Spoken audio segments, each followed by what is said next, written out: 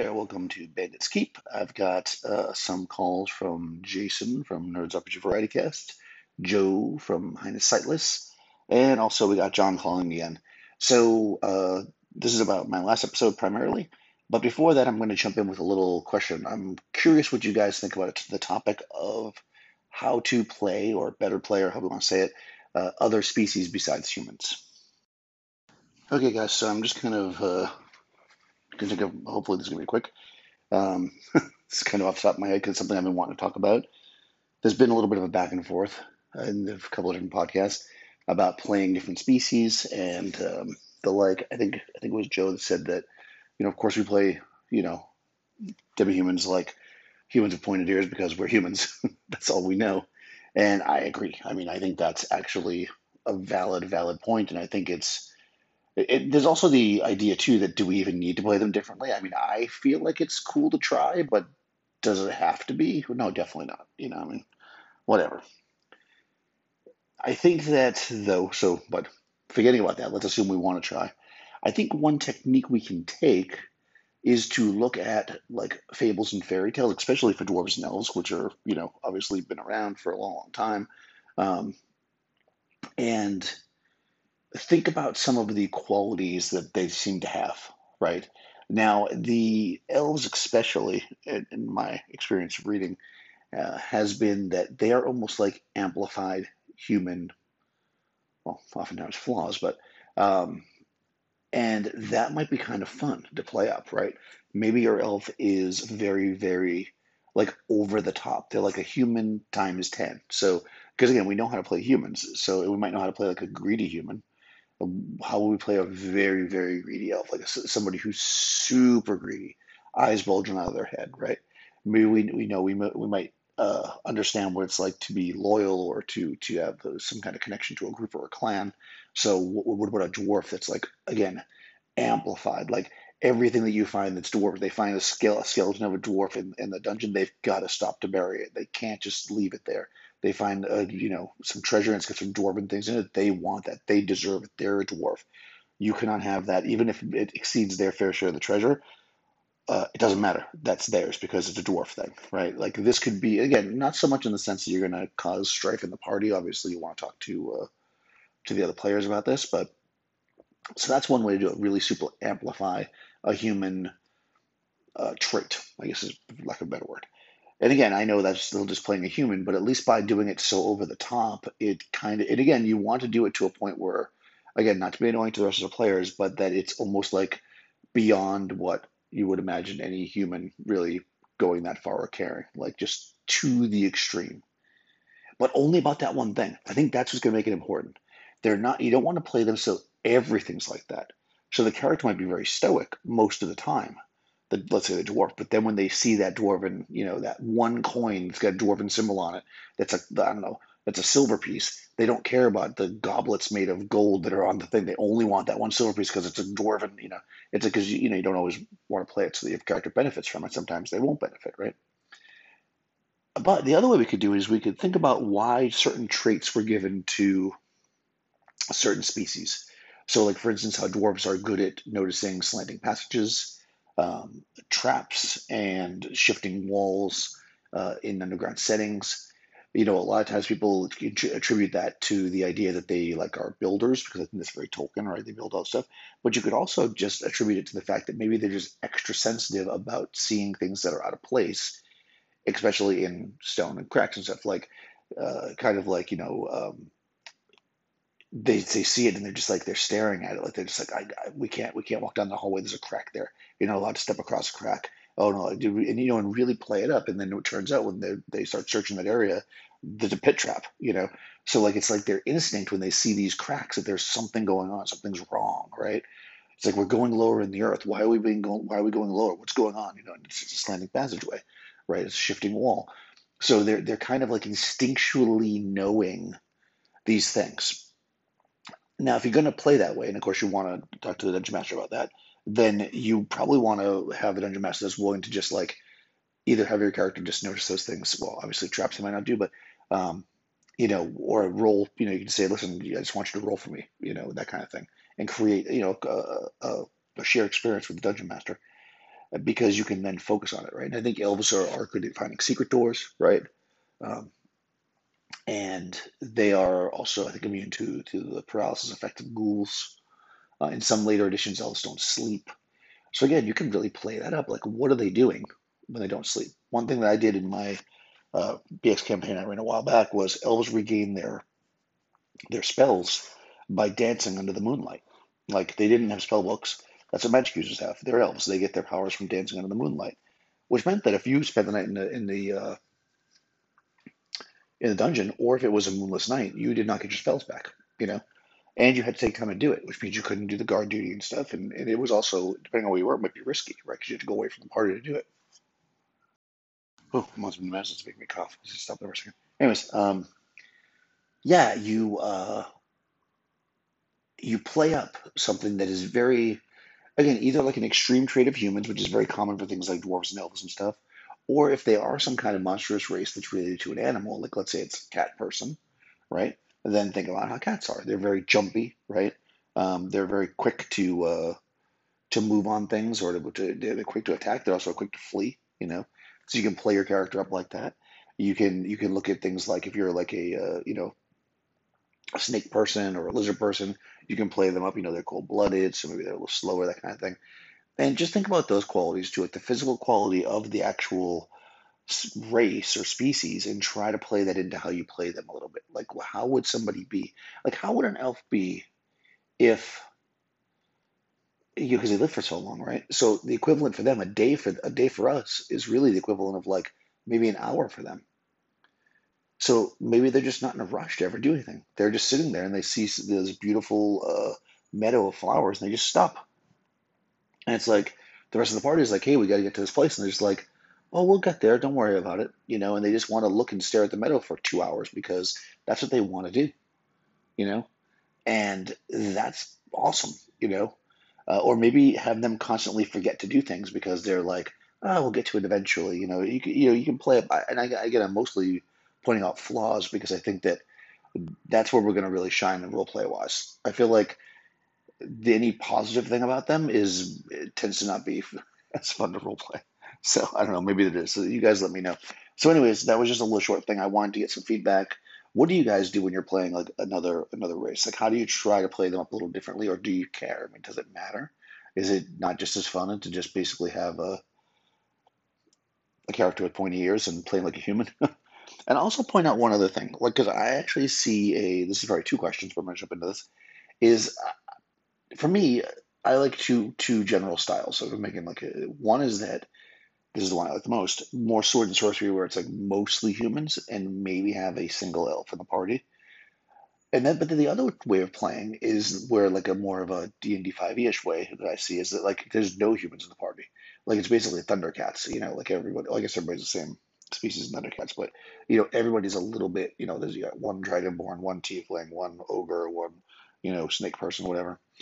And that's also kind of an interesting way to play, where because if everybody is different and weird, right? That's what they say, right? If everything's different and weird, then nothing's different and weird, which maybe then just allows everybody to just play themselves as humans. So maybe that is fine in that play, and you only really need is not really the right word, play your demi-human strange if you're in a human-centric world, if that makes sense. So, anyways, let me know what you guys think, and I'll talk to you soon. Hey, Jason, Bandits Brigade here. Just want to say that I enjoyed your Cyber Lemmings episode. I was just messing with you with the wishy-washy thing. And you're right. The one constant in life is change. Whether we like it or not, the one constant in life is change. So being wishy-washy isn't necessarily a bad thing unless you change your opinions to gain approval from other people. And to me, that's what wishy-washy is. And I don't think you're doing that by any means. I really don't. You stand by what your opinions are, no matter how nonsensical they are. So to me, wishy-washy is when you're talking to me, you say what I want to hear. And when you talk to Joe, you say what he wants to hear. And you try not to ever get caught in the middle. And that's kind of wishy-washy to me. But I don't see you that way, really. I did note that you misspoke about something, though, and we'll talk about that on the next call.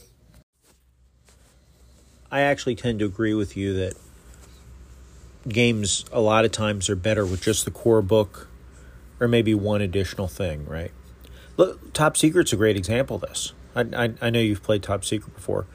The Top Secret core game, the box set, was great for what it was. And then when you get the Top Secret Companion, yeah, some of the things were okay, but they tried to add so much in that Top Secret Companion that it kind of made it pretty even more unwieldy, right? So Top Secret probably was better without the companion added in. Now, I know you kind of misspoke a little bit when you were talking about AD&D, because really for AD&D, the core books one should have are the Monster Manual, the Player's Handbook, the Dungeon Master's Guide, and the Fiend Folio. And then all that other stuff you can get rid of. But the Fiend Folio is a non-negotiable, Daniel. I know you're with me on this, because Anglophiles, you know. Maybe it's because I'm tired. I've re-recorded this message at least 6 times because I keep running against the minute time limit. I don't even remember what the last message I actually sent you was. Maybe when I cut myself off trying to say Anglophiles Unite when I was singing the praises of the Fiend Folio. But I agree with you. In most cases, you could stick with the core books and be perfectly happy. You really don't need the additions. You really don't.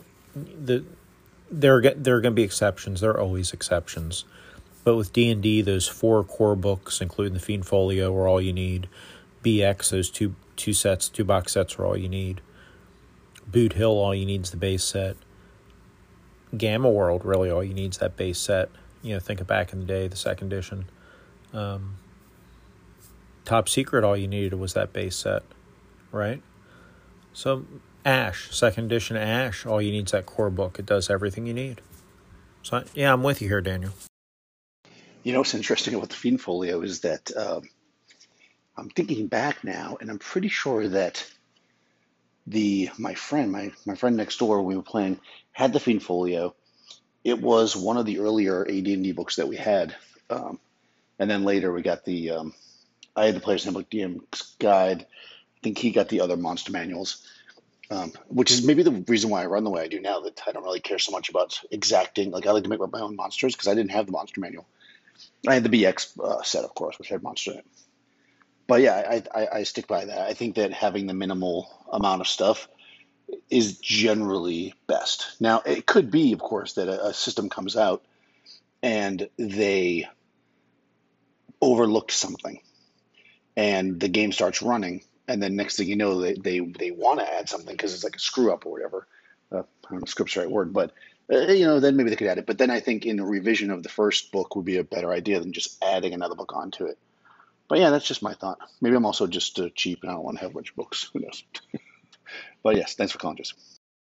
Now, I don't necessarily think you need it, but I got to say another book that I really liked from, and I did have actually in AD&D, was Deities and Demigods. I think that was the book that I sat down and read the most. I just enjoyed reading it. Just flipping through it, reading of the different types of pantheons and stuff. So that's a pretty cool book too. So that's one that they could add to it, and you didn't necessarily ruin it. But I also think that maybe it did because if you talk to some of these guys that have been around a long time, like the Frank Menzers and Tim Kask and stuff, they talk about like how people will start writing in like, okay, I killed all the gods, what's next? And that probably I don't think that was necessarily meant to be the case. To pick up with that last thought, the best games that use relationships, backgrounds, motivations, etc., have an explicit mechanism for those to change and evolve over time. I guess my question here then is if you're saying this, if I have a flaw or whatever that's part of my background or a relationship, I don't need to use it. And if so, then why is it in the game? I get that it's not a button that people press, but at the same time, if the background says that I hate spiders, and when spiders come into the scene, I don't react to hating spiders, then why did I even bother to roll that? Why not just have it say something like, pick something that you're afraid of, or make up something when you encounter it, as opposed to specifically saying, I hate spiders, which is what these backgrounds do in many cases.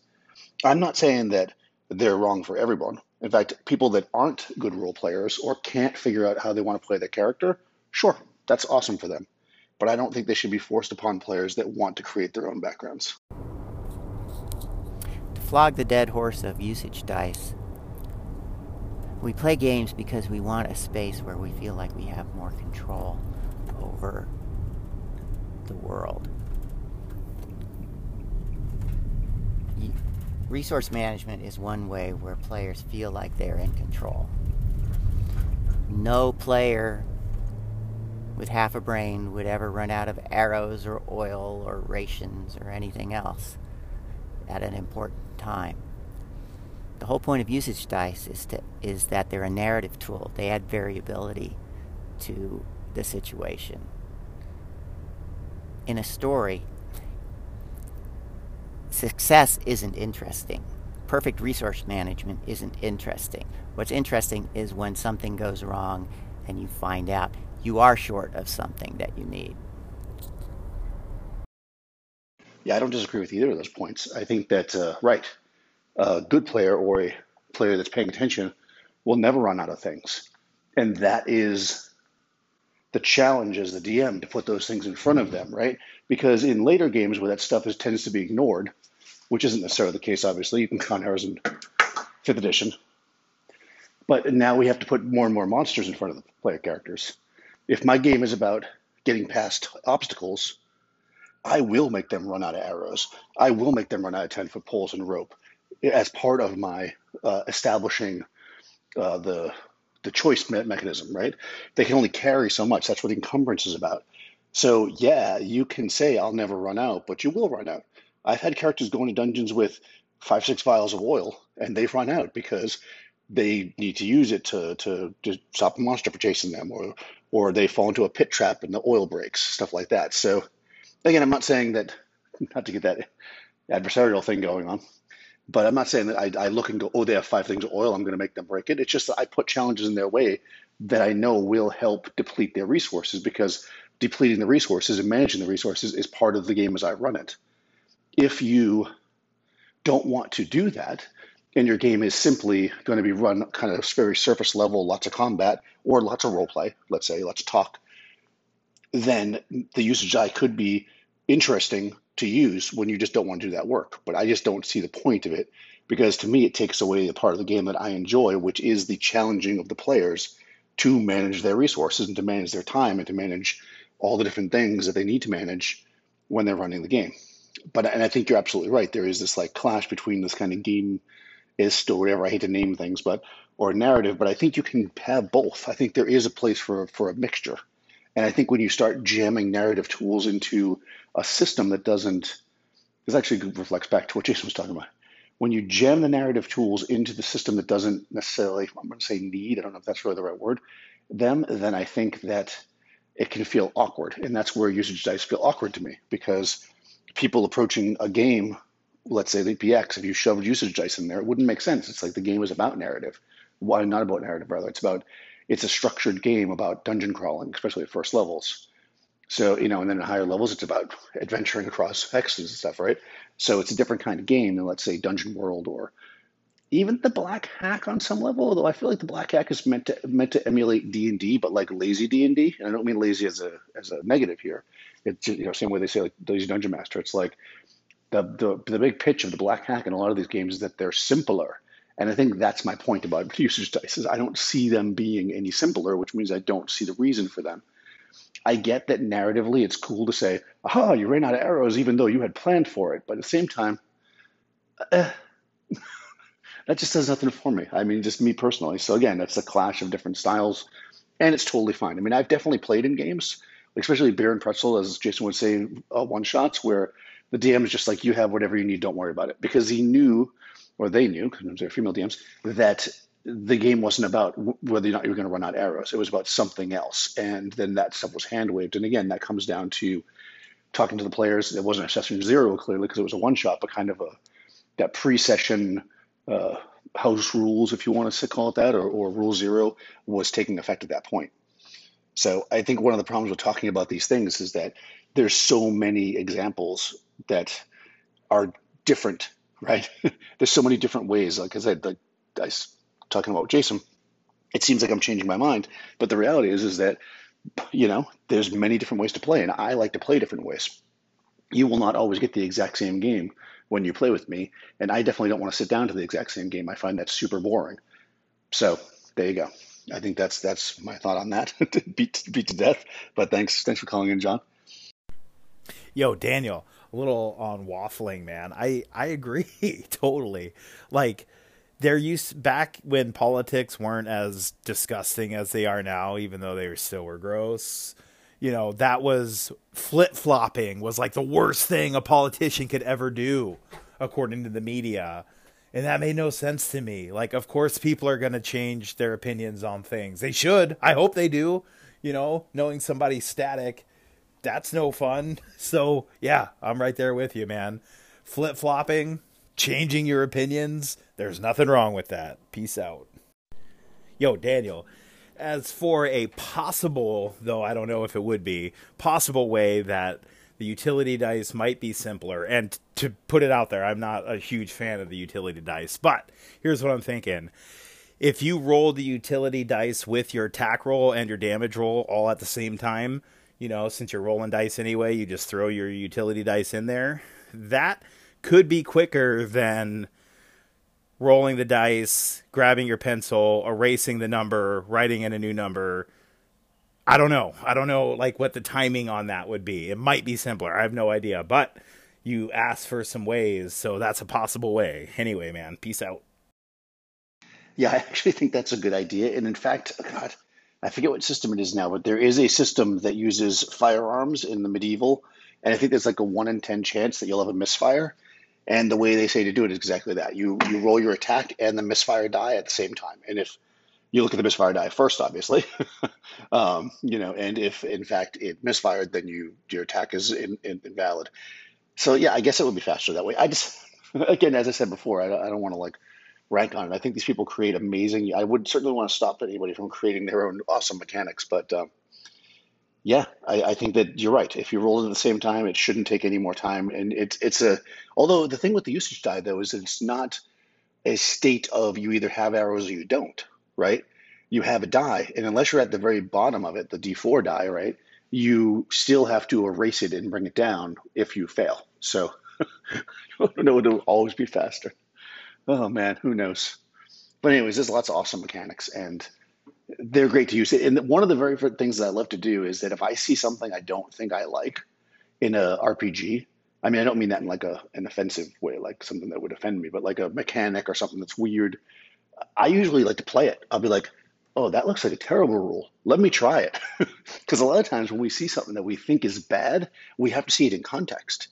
And I think that's one of the biggest mistakes that we make, when looking at different games, is that we don't look at them in the context of the game as opposed to the context. We look at them in the context of what we know already.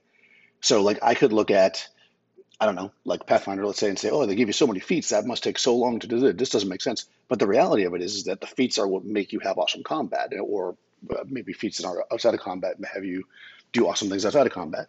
Like those combine to create these really cool moments. And I don't really understand that because I haven't tried the game or played it. So I'm like, oh, that's such a pain in the ass. But at the same time, it might be really fun if I played it. And that's the reason why, as much as I kind of like to give you crap a little bit about it, whatever, power gaming or whatever min-maxing we're talking about, the reality is I'm not actually against it on any level. I think that it can be really cool in those kind of games.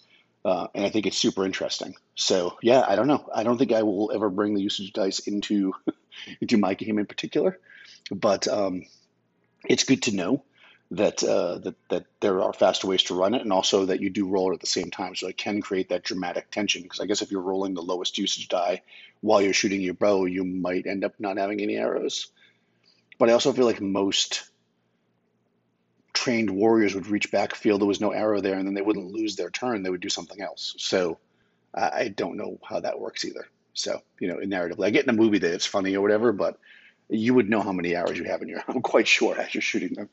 Anyways, the only thing I can think about is, to keep rambling here, is that I'm a photographer, as I've probably mentioned before, and when we used to shoot film, we would shoot these rolls of film, and they had 12 shots on each roll, and you would literally get used to it. You wouldn't actually be counting it out loud, like 1, 2, 3, but you would always know when you were running out, because you just get so used to shooting 12, in that case, 12 frames. You would be used to shooting 20 arrows, or, you'd look and you'd be like, oh, I got 10 arrows. You would have a feel for it. So I just don't see somebody running out of arrows in the middle of the fight, and well, not in the middle of the fight, but like when they reach back to get one. So I don't know. Now I guess I need to make a game that uses all usage dice so I can try to figure out why I don't like it. But there's just something about it that I'm also a hater, as if you haven't noticed that. But I like to hate on stuff. So there we go. Daniel's a hater. I've admitted it. But what can I say? But I don't hate you, Joe. Thanks for calling in. That was awesome. And I'll talk to you soon. Okay. Thank you to all my callers. If you guys would like to call in on any of these subjects or a different subject, please feel free to do so. And I will talk to you soon.